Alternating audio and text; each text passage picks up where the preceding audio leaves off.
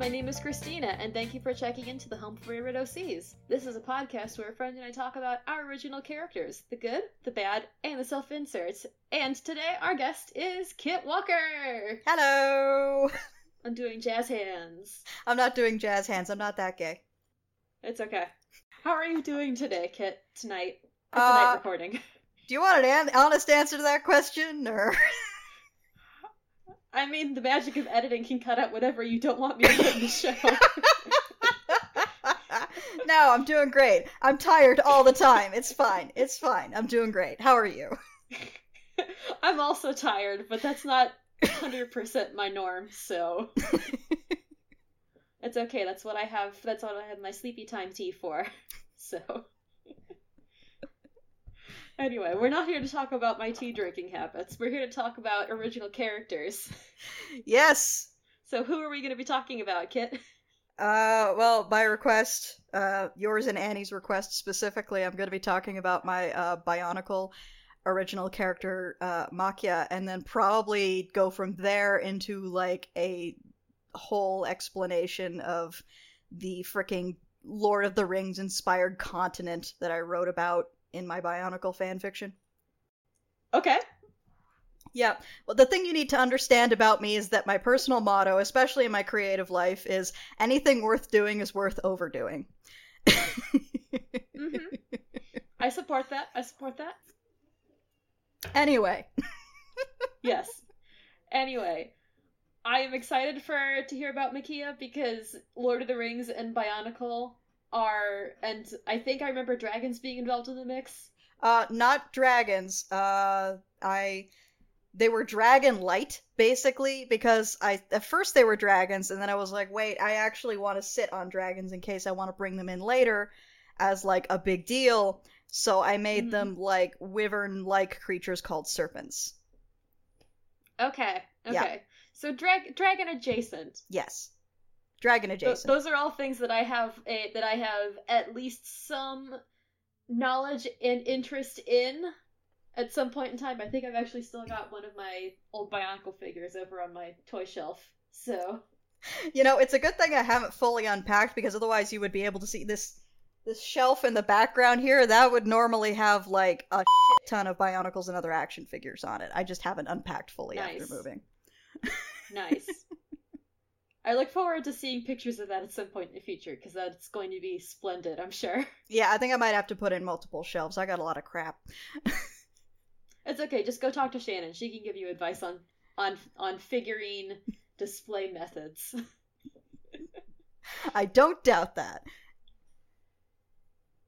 Alright, so, how do we normally start this kind of thing?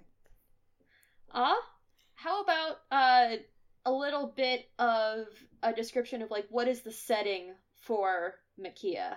Was she, like, a complete, like, original creation? Like, was her world an original creation, or did you start off on the world of, like, Mata Nui or something? This is gonna be a long story, so buckle up. So, originally, the genesis of the character was, the thing about Bionicles is that they are Lego. And the thing about Lego is that you are encouraged to take these things apart and build your own stuff. So I had started sort of pulling apart my figures and experimenting with adding different things onto them. And one of the things I was obsessed with adding on was wings, because I was 13 years old and obsessed with dragons. And yeah, you can see where this is going. So I finally managed to get together not just the wings, but I also managed to add like bird legs on by basically like taking the arms off and then adding them on to where the knee would be on the figure, and then adding like Onua's claws as like the feet. So that was that was the character that I had come up with, and at the time, like my brother and I were both really into Bionicle. We grew up like 11 months apart. Mom called us her Irish twins. She grew up Catholic. I'm pretty sure she's allowed to make that joke. Yeah. But I also managed to show him how I added the wings onto mine. So he added some wings onto the figure that he had put together, mostly with parts from Liwa, because that was his favorite. And the mythology that I had sort of constructed around these characters was that they were on Matanui, the original island, because this was pre-2003 when they revealed that the island was not the entirety of the setting. Yeah. And Makya was actually a villain originally. She was going to be she and my brother's figure, which was Makya's brother, whose name I forget, were going to be sort of like a good and evil type situation. Like his character was the good one, and Makya was the evil one. Because when you grow up queer and gender non-conforming, you tend to over-identify with monsters and stories about monsters.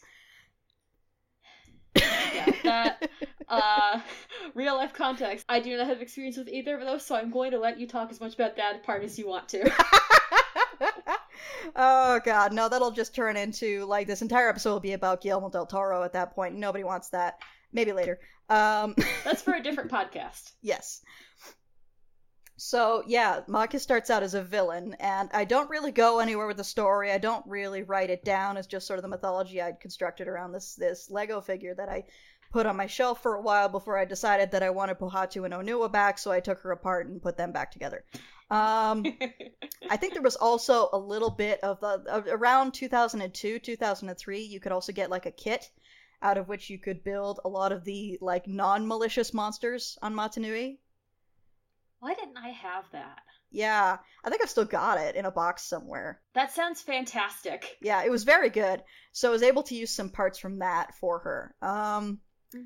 So that kind of passes without incident. And then the Mask of Light movie comes out.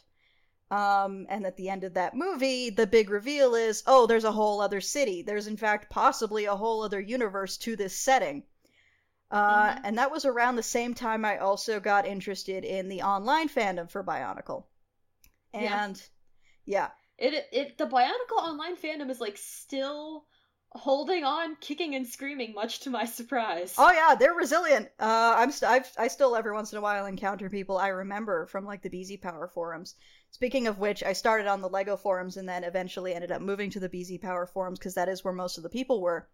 The BZ Power forums were weird, by the way, because they were run by this like 40-year-old Republican dude who would ban you if you even like mentioned gay people, which is going to factor in later. Yikes. Yeah. But there was one artist on there whose name I unfortunately forget. I think it was Toe of Art, I think it was, possibly. But some of the things that he started experimenting with regards to like his characters and comics and stuff was like, oh, if there's Metro Nui, this whole other city, and possibly other cities and other islands, why don't we as a fandom start experimenting with the idea of an expanded universe like Marvel and DC have? And so like some of the fan fiction tended to start taking that tack, and at the time I had also just come off of seeing all 3 Lord of the Rings movies. And then I binged the Silmarillion. I don't remember any of it now, but at the time I was like super into it, and I remembered a lot of it. And I was like, okay. That's the scale I want to write at for this thing. Yep. Start high, aim high. Yeah, so I take Makya and her brother, and then I had 2 more siblings, another brother and a sister, as my sort of Toa equivalent, but I didn't want to call them Toa, because obviously they weren't. They were like weird and monstrous and half whatever. And so I looked up, and according to one of the many, many naming websites on the internet, the word adenit was Welsh for winged. I don't think that's actually true, but it was good enough at the time. I feel like adenit has too many, like, consonants in it for it to be Welsh. Yeah, it's too pronounceable. Like, it had 2 D's in it, but that's about as edgy as it got. No, there needs to be like a Y in there. Yeah, there was a Y. It was ADENYDD. Okay. But I still don't think it's actually Welsh for winged. I googled it and I did not come up with a Google Translate like thing, so I have doubts. Yeah. So yeah, I take this concept of this like team of winged heroes, and then I decide, you know what, let's get even more extra with this. Because I was also really into Halo lore at the time. Okay. Was not expecting that one. This will make sense in a second. I was into Halo lore at the time, so the mythology that I had constructed was that there was this precursor race who had come to whatever the Bionicle planet is. and taken a look Okay. at all of these little biomechanical Matoran villager type dudes and said, we can do that, but bigger. What I basically made was bionicle elves. This precursor race had taken the Matoran and been like that, but tall. And and they had created this race that was going to live on this abandoned continent in the northern hemisphere called Lanrathar. I looked it up. I think it was like Elvish that the name came from. And then from there I constructed the mythology that like the Adenid were like experiments that the precursor had made and then like sealed away because they turned out weird. Because of the intervention of literal actual gods, I think, was the deal there. Okay. Yeah. Okay. And then they made a second species called the serpents, which were the aforementioned wyvern-looking critters. Originally, they were literally just wyverns, but after a little while on, they got a bit of a redesign because I wanted them to look cooler. And at the time, I was like, really, I think I was furry adjacent for like most of my adolescence, and I think the big thing at that time was like mohawks. So they had like mohawk manes alongside like the horns and the wings and everything. And so yeah, there was the serpents, and there were 3 kinds of serpents. There was three. There was the sun serpents, the sky serpents, and the blood serpents. The blood serpents turned evil and chased the precursors off the planet, chased the elf Matoran to the far side of the continent. And then the sun serpents and the sky serpents also got separated from them, and then like thousands of years passed, I think. Okay. Yeah, you can see what I mean by if anything worth doing is worth overdoing. This was like involved. Oh yeah. Yeah, and meanwhile, the Adenid, which had been sealed away, eventually get unsealed because this was still a bionicle thing, and heroes getting unsealed from canisters under the ground is kind of a thing. Oh yeah. Look, they have to work in the packaging somehow, kid. Yeah, the packaging has to be canon.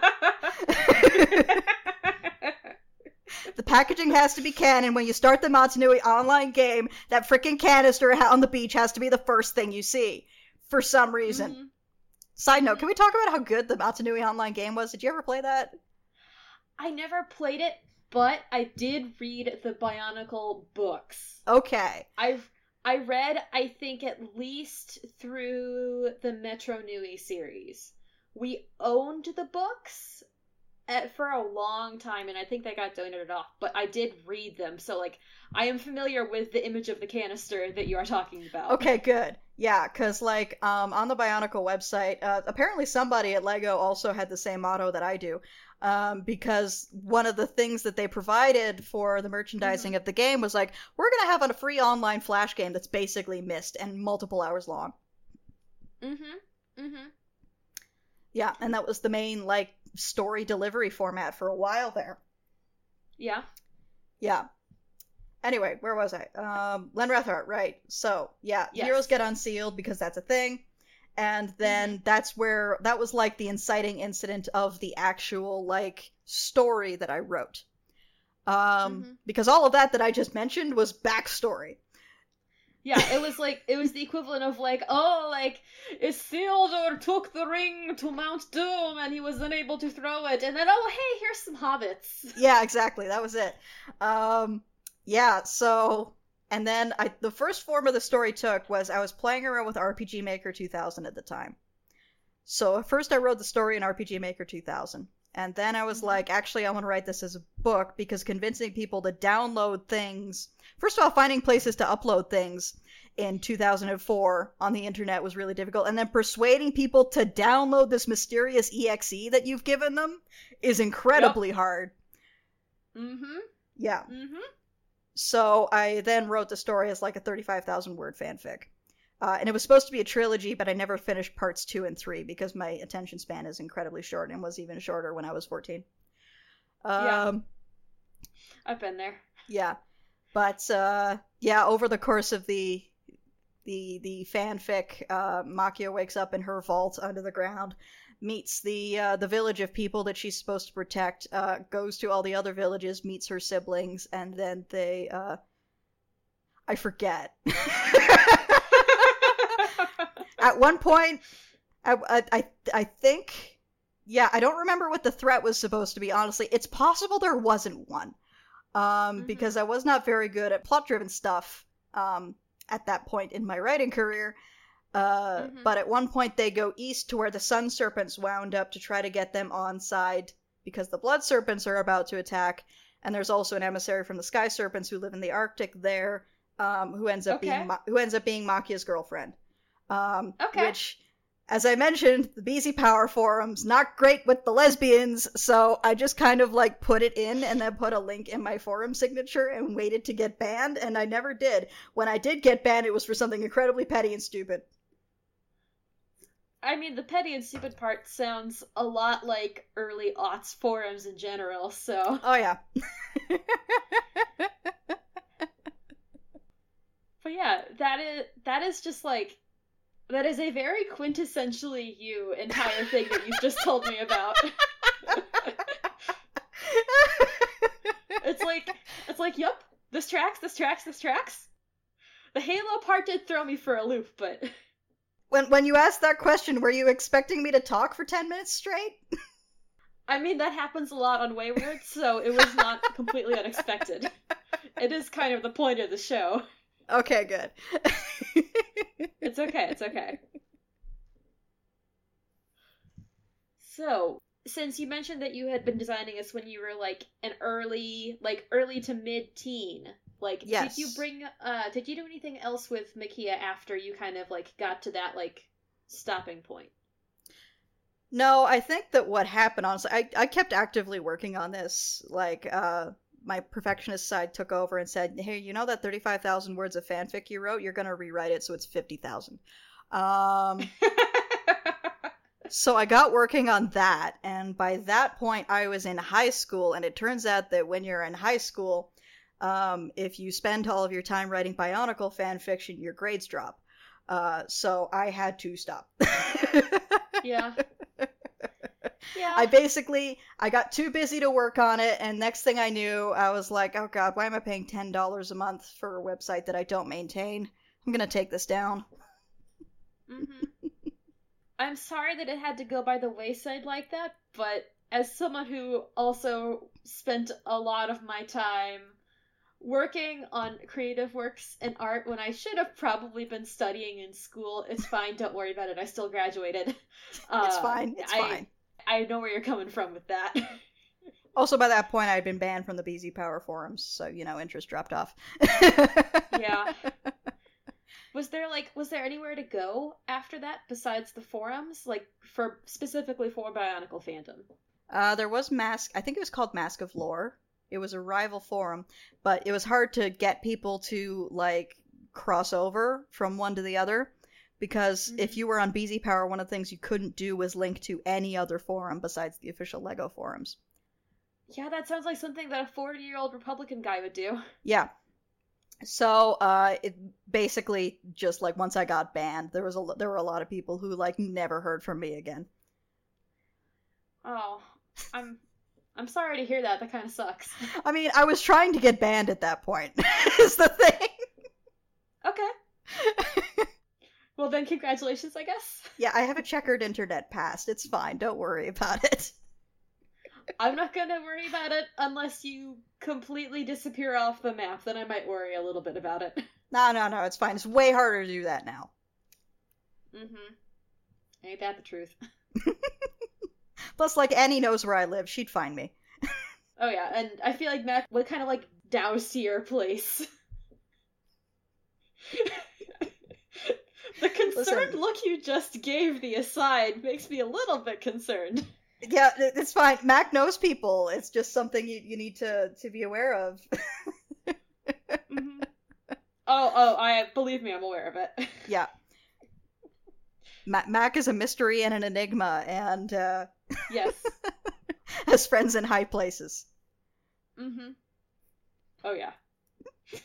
So, Mac aside, Mac's not on the show yet. Oh, I'm very excited for that episode. I haven't talked to Mac yet about that, but I feel like after this drops, she's gonna, like, message me, be like, okay, so, I don't know if you're aware, but I have a lot of OCs. Oh yeah, that episode's gonna be like 3 hours long. Oh jeez. So you mentioned at one point that you had at least two designs for Makya. Am I correct? Yes.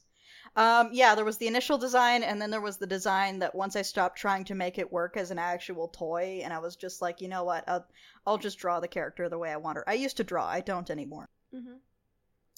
So the original design was, yeah, I think it was mostly Onua parts because I wanted her to be black. Mm-hmm. Not like black ethnically, but just like black in color. Yes, Black Gothic. Yeah, black goth, and all of his parts were black. Mm-hmm. So I basically took his torso, managed to graft the wings onto the back, did like the dragon legs thing, Mm-hmm. and then the lower body ended up being really really bulky, because of like all the nonsense going on with the legs. So I added the Mm-hmm. Toa Nuva armor on, which was like a chest plate and shoulder pads. Yeah. And then the wings, which did not look very good, but they looked enough like wings that I was like, okay, close Okay. enough. Okay. I think what it ended up being was like the arm part from the original Toa, and then like the original Toa had this, like the main hand was just basically a tube that you could stick a weapon into, but the offhand, it kind of sort of looked like a hand. Yeah. So I Mm-hmm. basically took that Yeah. hand, took out the little bits for the fingers, put in the same piece but like 4 times longer, and that was like the wing fingers. Okay. Okay. Yeah, I basically added a second set of arms with really long fingers, and I was like, you know what, close enough. Yeah. Um, I mean, like biologically, that is close enough. yeah, I couldn't figure out how to get the wing membranes to stick without resorting to actual glue, and since I wanted to be able to disassemble this character at some point, I opted against that. See, you said grafted earlier, and I was sitting here like, did Kid take a heat gun to Bionicle pieces God to no, like although physically melt the plastic together? no, God no. Although I believe wax glue was involved to hold some things together at some point, but wax glue is fine. You can just peel it off. It doesn't damage Yeah. anything. Yeah, but it was mostly, this was all like mechanical. I was literally just sticking these together with the provided Lego bits. And then when I started Mhm. drawing the character, she took on a couple more features. Originally she did have Pohatu's mask on her. I can't remember which mask, like the name. It has a name, but I don't remember what it was. Hang on, Google. The only ones that I could remember is that Pohatu's was the one where it was like not Pohatu, Onoa's was the one where it was like the triangle with like the lines across it. Yeah, Onoa's was the one that looked like Jason's mask, which is why he stopped being the main character after a while. Yeah. Because they were like, no, he looks scary. So that's how Tahu Yeah. became. Come on, tell me his mask. The Kakama, the Kanohi Kakama.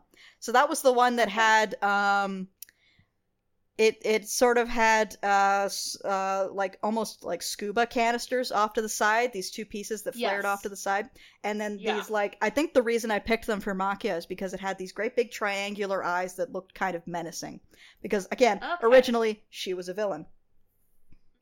Yeah, she was going to be a monster with a tragic story. The only other mask that I could remember for a second was I think Kopaku's, because his was the one with like the big old like telescope eye on it, right? Yeah, his was the one with like the frickin' monocle or whatever it was on it. Oh yeah. Kopako was my brother's favorite.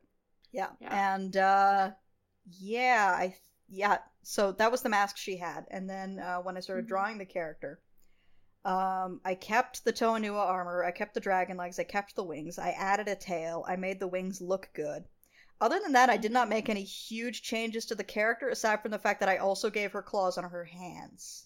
Which is probably a lot easier to do. Yeah, it's worth noting that she was like the weirdest looking one. Most of her siblings were just like Toa with wings. I think her youngest brother had like some big old tail feathers, because I was really into griffins and big old tail feathers at the time.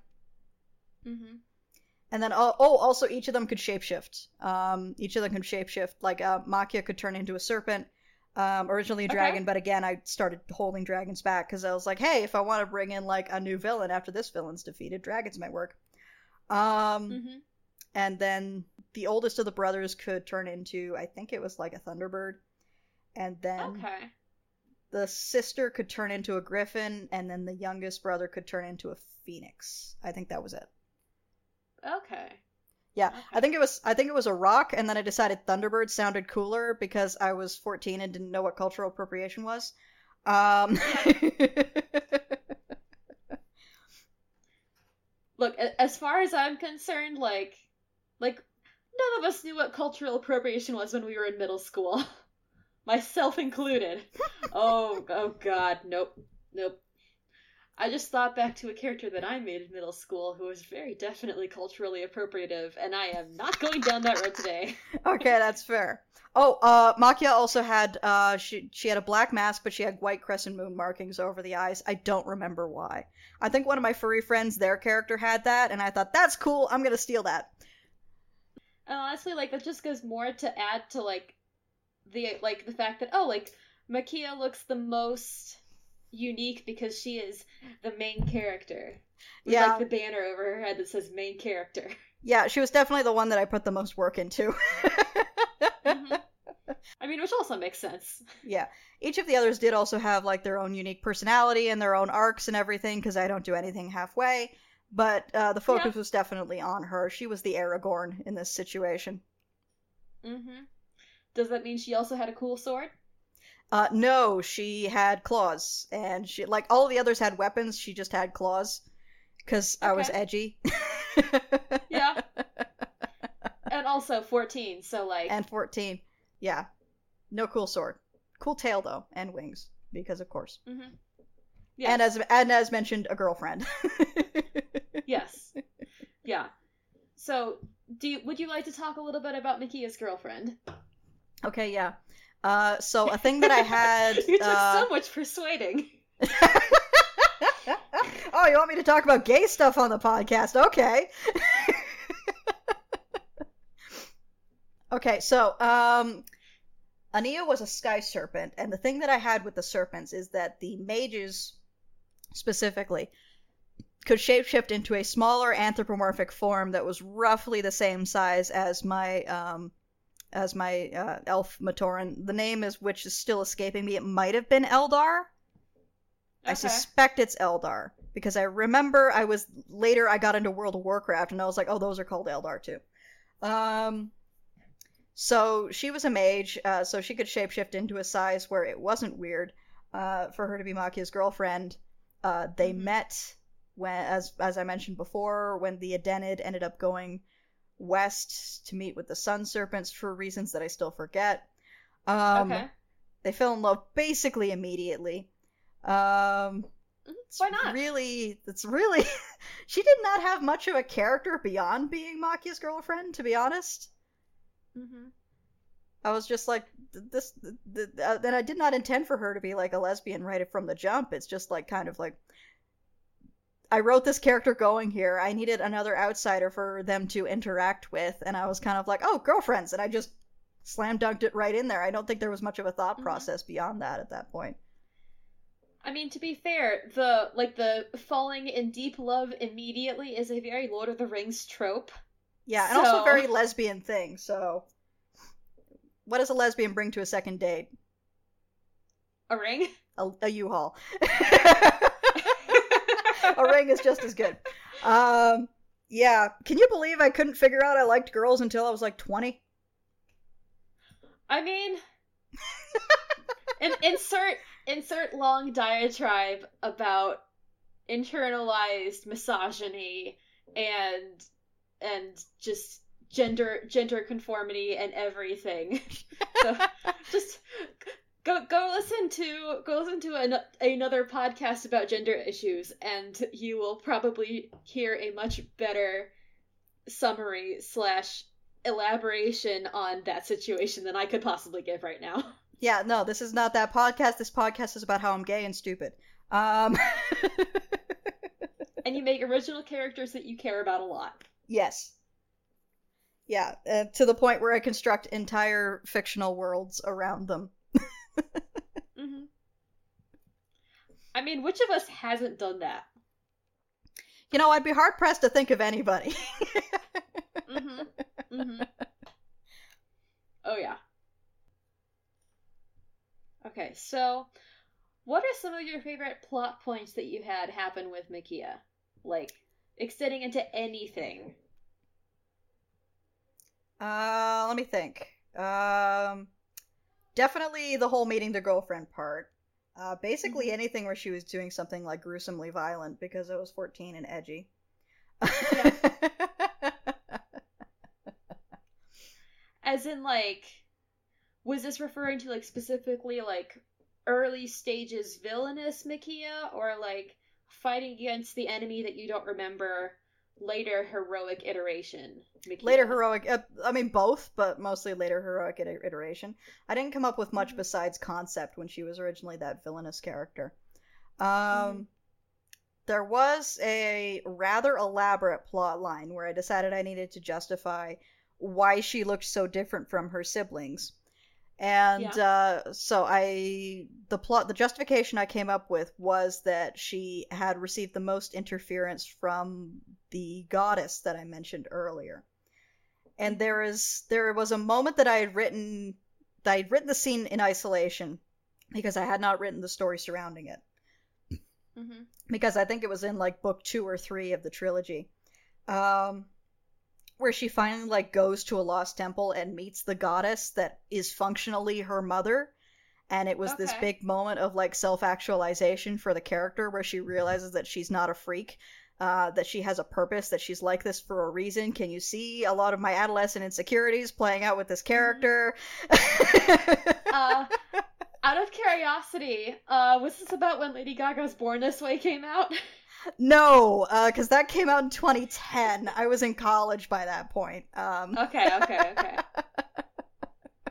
But same general philosophy. And then there were also like some really cool battle scenes that I had come up with that she got to play majorly in, and the whole shape-shifting thing played in pretty bigly because they were facing off against blood serpents at that point. So I enjoyed those. Okay. Blood serpents is in like the giant I'm assuming they were probably black and red in some kind of variation of that. The blood serpents, yeah, they were red. Okay. Yeah, they were red with either black or white manes, as I recall. The sky serpents were blue with white manes, and the sun serpents were gold with brown manes. Okay. I'm like building up my mental bestiary. Yeah, this is complicated. I had by this point been obsessed with Dragon Riders of Pern for a while, so you can see where that factors in a little bit. I was wondering where it was gonna come in. Yeah, there's a lot of me in basically all of this, and if you ask me which of these characters is the self-insert, I could honestly not tell you. They're all my self-insert. Okay. It's all me. It's all a landscape of my psyche or some stuff like that. I mean, honestly, like, I feel like that is a big part of just, like, creating a character in general. It's, like, for the creator to really be able to, like, connect to the original character, like, there's always got to be at least a little bit of yourself in there. Oh, yeah. Okay. Since you mentioned that you haven't necessarily worked or done anything with Makya since you stopped writing the series back when you were in high school, where would you enjoy inserting Makya into, like, things that you would currently enjoy, like, seeing her in? If any of that sentence parsed. I was thinking like, current projects of mine, or, like, crossover stuff, or, like, screw it, fanfiction? All of the above. How about that? Okay. Current projects of mine, I could see recycling some concepts and stuff for Gem Jammer. Because that's already like my kitchen sink story. I can just throw whatever I want in there. Certain characters from projects I've had to abandon have already kind of showed up in there. Nice. There's definitely going to be a guest appearance from my character in my friend Zach's old D&T campaign. Just because I'm going to see how many people from that campaign I can get to guest on the episode. There you go. I was very fond of that character. Yeah, like if I were gonna put this anywhere, it would probably be in Gem Jammer. I have thought about a couple of times, like, the Bionicle eventually evolved to the point where I lost interest in it, and ironically enough, I think it's because the setting got too complicated. I fell in love with Bionicle when it was just that little mist game where you fire it up and the first thing you see is a canister on a beach and you're just a little guy following footsteps, seeing great big heroic things happening around you, not fully understanding them, meeting friends that you used to save your little island, and that was the scope of the story. And when it got like big and world threatening, I very quickly lost interest because I realized that I was doing it better. I have a bit of an ego problem, by the way, if you can't tell yet. Yeah, and any fiction podcast I'm on inevitably deteriorates into me calling somebody a hack. But yeah, I have thought about going back and trying to recapture that feeling I had when starting up the Matanui online game for the first time, and having a small heroic story on that scale that sort of had that same sense of like grandness and personality again to it. Mm-hmm. And I think I could probably end up using like, if not Makya in name, then Makya in spirit in a lot of those. Mm-hmm. And then when it came to fan fiction, I seriously thought about dropping her into my $140,000 word Teen Wolf novel, but that never happened. Wow. Just don't get me started on the 140,000 word Teen Wolf novel. I will not while we are recording. How about that? I'll tell you about it later. I mean, to be fair, the name Makya is one that could very easily pass in Teen Wolf. So yeah, I think, speaking of cultural appropriation, Makya, I believe, is a Hopi name that means eagle. Again, according to one of those naming websites, which are frequently wrong. So take that with a grain of salt. Oh, yes. Yeah. As much as I appreciate having like I actually have like a baby names app on my phone for if I need to I need to name a random character. Give me a random name, baby names. Oh, Luca. Okay, cool. There we go. But at the same time, it's important to realize that these names have a significance outside of what I'm assigning to them. Yeah. These names are not just barkeep.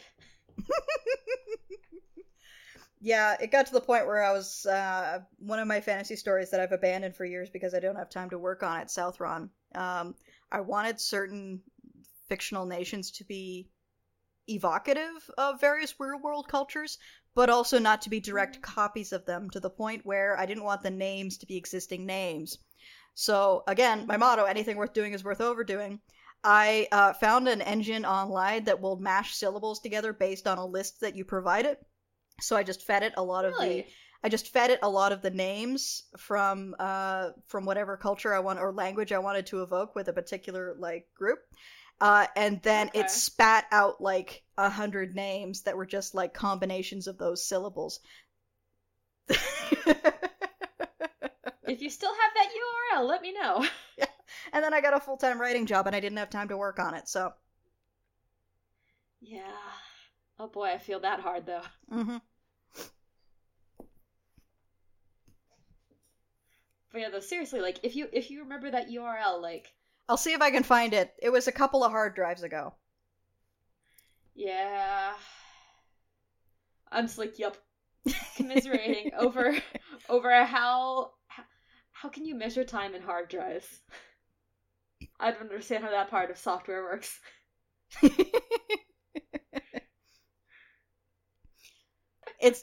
It's a shame when Delicious, the bookmarking service, went out of business and stopped working properly, because I had a lot of good resources in there that I was not able to back up in time. So one day I will have to go looking for them all again. Oh yeah, I had something similar happen when one time my computer. Don't do this to me again, computer. It went into kernel panic for a very long time, and I had to just completely wipe it and start over again. It sucked. Oh God! Don't do that again, please, computer. I say as I sit here, just reassuringly patting the keyboard. If you're nice to it, maybe it will be nice to you. Look, okay, I hold that stance with everything that I can with technology. I thank my Siri every time that it does something for me, because if we end up in the dystopian future where the AI comes to life, I want it to remember that I told it thank you every time. Yeah, just when the machine dystopia comes and when the uprising happens, they'll remember you and you will be the last one to be killed. Mm-hmm. Okay, at this point, like, cards on the table, I'm like out of questions to ask for like the general from the list that I have to usually go off of. So, is there anything else that you want to say about Makya before we go into the last question for the night? Session, whatever. I mentioned earlier that I could not for the life of me figure out which of these characters is the self-insert. I will say that while Makya did not have a lot in common with me at the time that I was writing her, as an adult, I am a lot like her. I sort of grew up into the character I was fantasizing about at the time. Mm-hmm. Not to the point where, like, you know, I'm a nightmare monster that murders people with my claws, but definitely in terms of, you know, being the confidence, the bluntness, the gayness, the really hella gay parts. Yeah. The willingness to be like, oh, all right, nobody's in charge, I guess I'll do it. Yeah. I remember Kelly Turnbull talking about how she wished there was a take your future self to school day. Oh, man. Also, God bless Kelly Turnbull. She does some great work. Oh yeah, she's very good in a lot of ways. But yeah, and I also think it's really funny that me and my, you know, I grew up as basically, you know, a twin. I do not remember a life without my brother in it, so when I create this character, who is basically my bionicle OC, the first thing I do is give her a brother. Aww. That's really sweet, Kit. Yeah. I mean, he was, like, destined to kill her or something in the first version, but... But again, first version. First version, where she was a villain. And then I realized that kind of character doesn't have much longevity. Bionicle villains don't stick around for a year. Yeah, no, kind of by design. That's the thing about creating characters for a toy line, is that, you know, characters have to cycle every year, so a lot of them just vanish and never show up again. Power Rangers. I'm not salty at all. You know, I'll take your word for it. I remember I was obsessed with Power Rangers as a kid. I do not remember anything about it besides the fact that they did transformation sequences and were different colors, and I think there was a robot dinosaur.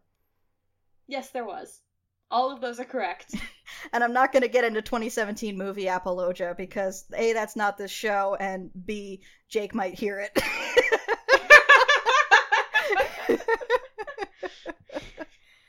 Whatever, he indulges in some Gem and the Holograms movie apologia. I figure turnabout's fair play. Yeah. I mean, like, to be fair though, I think I remember him saying that he thinks he's, like, softened on the 2017 movie. So, yeah. Like... You can see where it could have got to if it had had a couple more drafts. Yeah. Like on I Will Fight You, we talk about movies where it clearly went through too many drafts because there's just random artifacts from previous versions of the movie in there. But it's very clear that the 2017 Power Rangers movie was very rushed, and they needed more drafts to tighten that script up.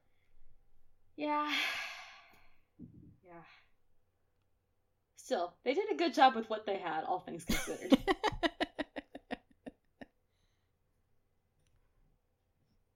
Anyway, your final question for the recording session is, why do you love Makya so much?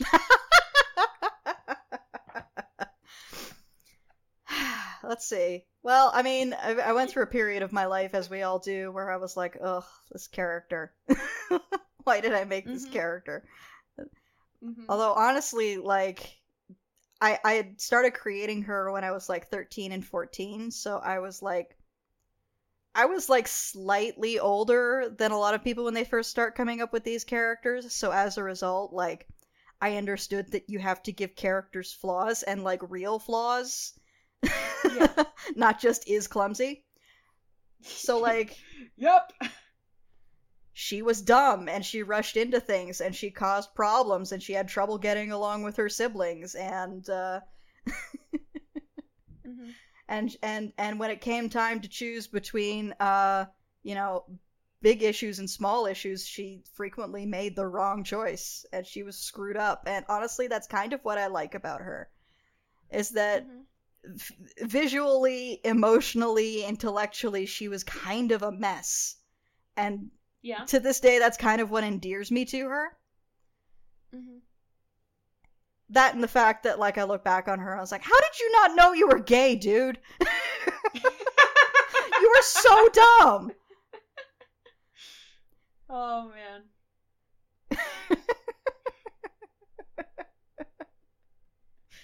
But yeah. Those are all very valid points. Yeah. And also, I just like her because, like, she was a cool knot toa with dragon wings and a tail and claws and stuff, and that's just rad as hell. I'm willing to admit that. I've come full circle on my interests. Good. And it's like, it's so important that at some point with everyone's original characters that you reach that point at which, like, you shoot back around from it being like, to, like, you know what, like this was a cool concept for the time at which I made it. Like, yeah, like, I really put a lot of work into this. Yeah, looking back on it, I'm actually genuinely impressed with the scale of the story that I was making at, like, 13, 14, 15 years old.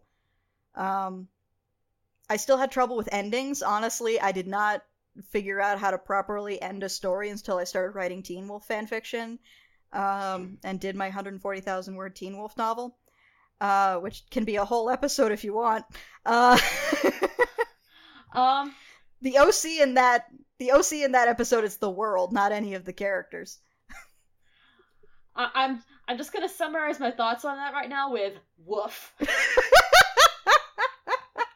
Now, did you intend for that to be a werewolf pun, or? A little column B.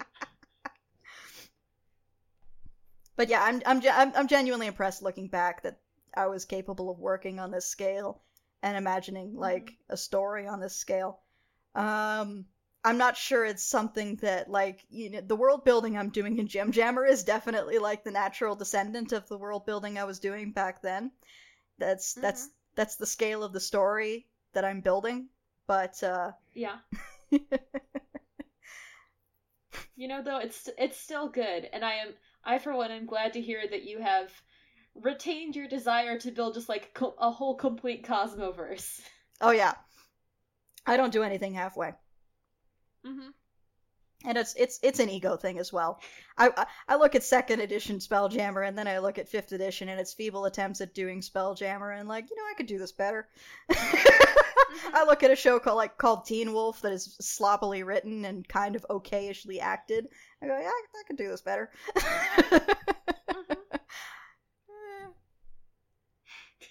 Doesn't mean I'm right, but I clearly think it. Even if it's not on a conscious level, I subconsciously think it. Yeah. Jeff Davis is a hack. There we go. I called somebody a hack. The podcast can end. Well, on that note, then. Look, you were serious, but you gave me the perfect segue.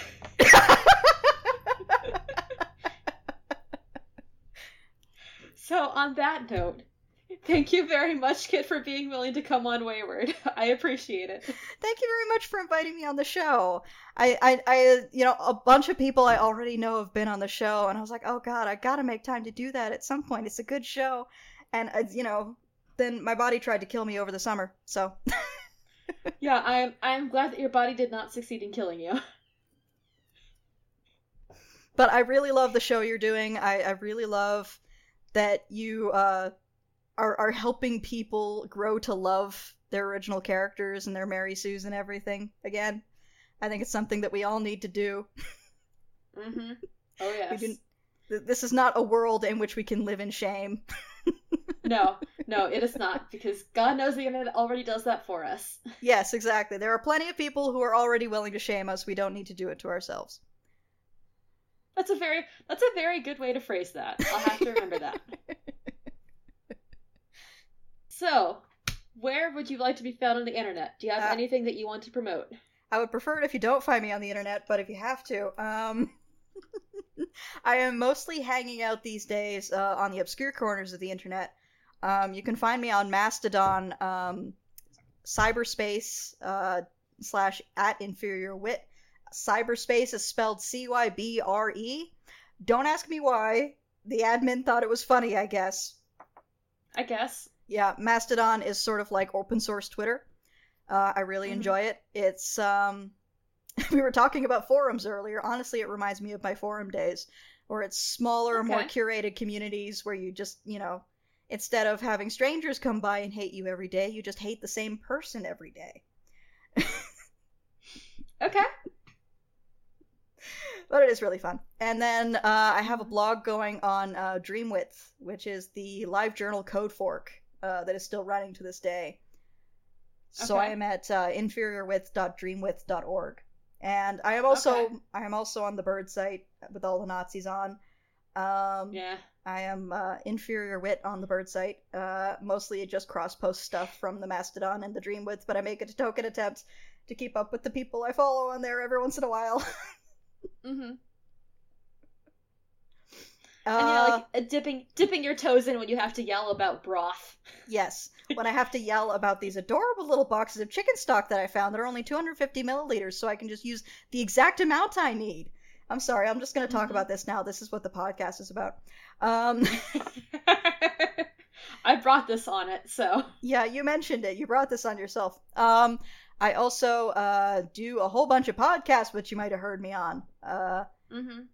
I am the DM of Gem Jammer, that's Gem with a J, which is our 5th edition Spelljammer podcast, Spelljammer being the D&D in space setting. And there's kind of a long story about why Spelljammer is the way that it is, but long story short, it was written on bar napkins over the course of a weekend. Yep, that sounds about right. Yep. It's a lot of fun, and I'm really enjoying doing the show, and it is letting me indulge my tendency to put way too much thought into stuff nobody's going to ask about. If you do follow me on Twitter... To be fair, both Tanner and I are interested in the show, so chances are we're probably trying to figure it out. Oh, okay. We just haven't figured to ask you about it yet. Listen, just ask me the questions. If I don't want to tell you yet, then I'll say I don't want to tell you yet, but there's a lot of stuff that I'm willing to talk about that just, like, nobody's asked the NPC the right question. Yes. Nobody's asked what Mr. Hurst's first name is. Oh, no, I'm just gonna sit here eagerly awaiting the day that someone asks Mr. Hurst. You're gonna, like, meet his mom and she's gonna full name him. Oh, the adorableness. I also do a podcast called I Will Fight You, which is basically a bunch of English majors applying literary analysis to techniques to works that really don't deserve it. Our last episode was on Garzy's Wing. We're going to have a Muppet Treasure Island episode shortly when I remember to edit it. And we also do a YouTube series called Date Me Damn It, where we play dating sims, or more accurately, I play dating sims, and then Annie and Mac yell at me. Yes. We started off by playing Seduce Me the Otome, which broke me. So, to do a palate cleanser, we're doing Dragon Age Origins, which is also breaking me, but in a different way, because I've installed a bunch of really terrible mods. Yeah, some of them are pretty great, though. Oh, just wait till you see Alistair's nipples. It's glorious. Okay. I've never played a Dragon Age, so I don't know what that means. Okay. I mean, I don't know the context for that. You'll find out. I'm sure Annie's going to insist we romance Alistair, so you'll become very familiar with Alistair. God, what else do? I do so much stuff. I wrote a book. It's called Endling, 600 Years from Home. You can find it on the Amazon and also websites that aren't the Devil site. I think that's everything. Okay. Everything for now, at least. I got a couple of stuff, like, in the pipeline that's not out yet. And when it does, if it comes out between, now and next Monday, it probably edit won't. in. It probably won't. Nothing moves that fast. I certainly don't move that fast. That's okay. If I didn't unintentionally put myself into podcast crunch, I also would not move that fast. The Home for Weird OCs is a part of the Corner Podcast Network. It can be found on iTunes or Apple Podcasts, Google Play, Pippa, Stitcher, and probably other places that you can download podcasts. I haven't checked a whole lot of them. Our theme song is Violet by Poddington Bear, courtesy of the Free Music Archives. New episodes come out on the second and fourth Mondays of the month. If you'd like to get in touch with us, we can be found on Twitter at WaywardOCPod or through the WaywardOCPod hashtag. You can also email us at waywardocpod@gmail.com. And I do currently have a very good sized slate of guests lined up for the foreseeable future. So if you have a character you'd like to talk about, you are more than welcome to send me an email or to send a tweet to the Wayward Twitter account. I cannot promise you any kind of schedule or timing, but I will be able to at least put you on the list. However, I am always interested in podcast promos, so if you or someone you know has a podcast that they would like to get some free ad space on Wayward, as long as it's something that is kind of in line with the theme of Wayward, I would be more than happy to feature that on the show. And of course, because this is a podcast, it is always incredibly helpful if you can subscribe and rate us on your listening platform of choice, and maybe recommend us to a friend, because that helps us to find a wider audience and to brighten more people's days. So, thank you all for listening. This has been the Home for Wayward OCs, and we hope you enjoyed your stay.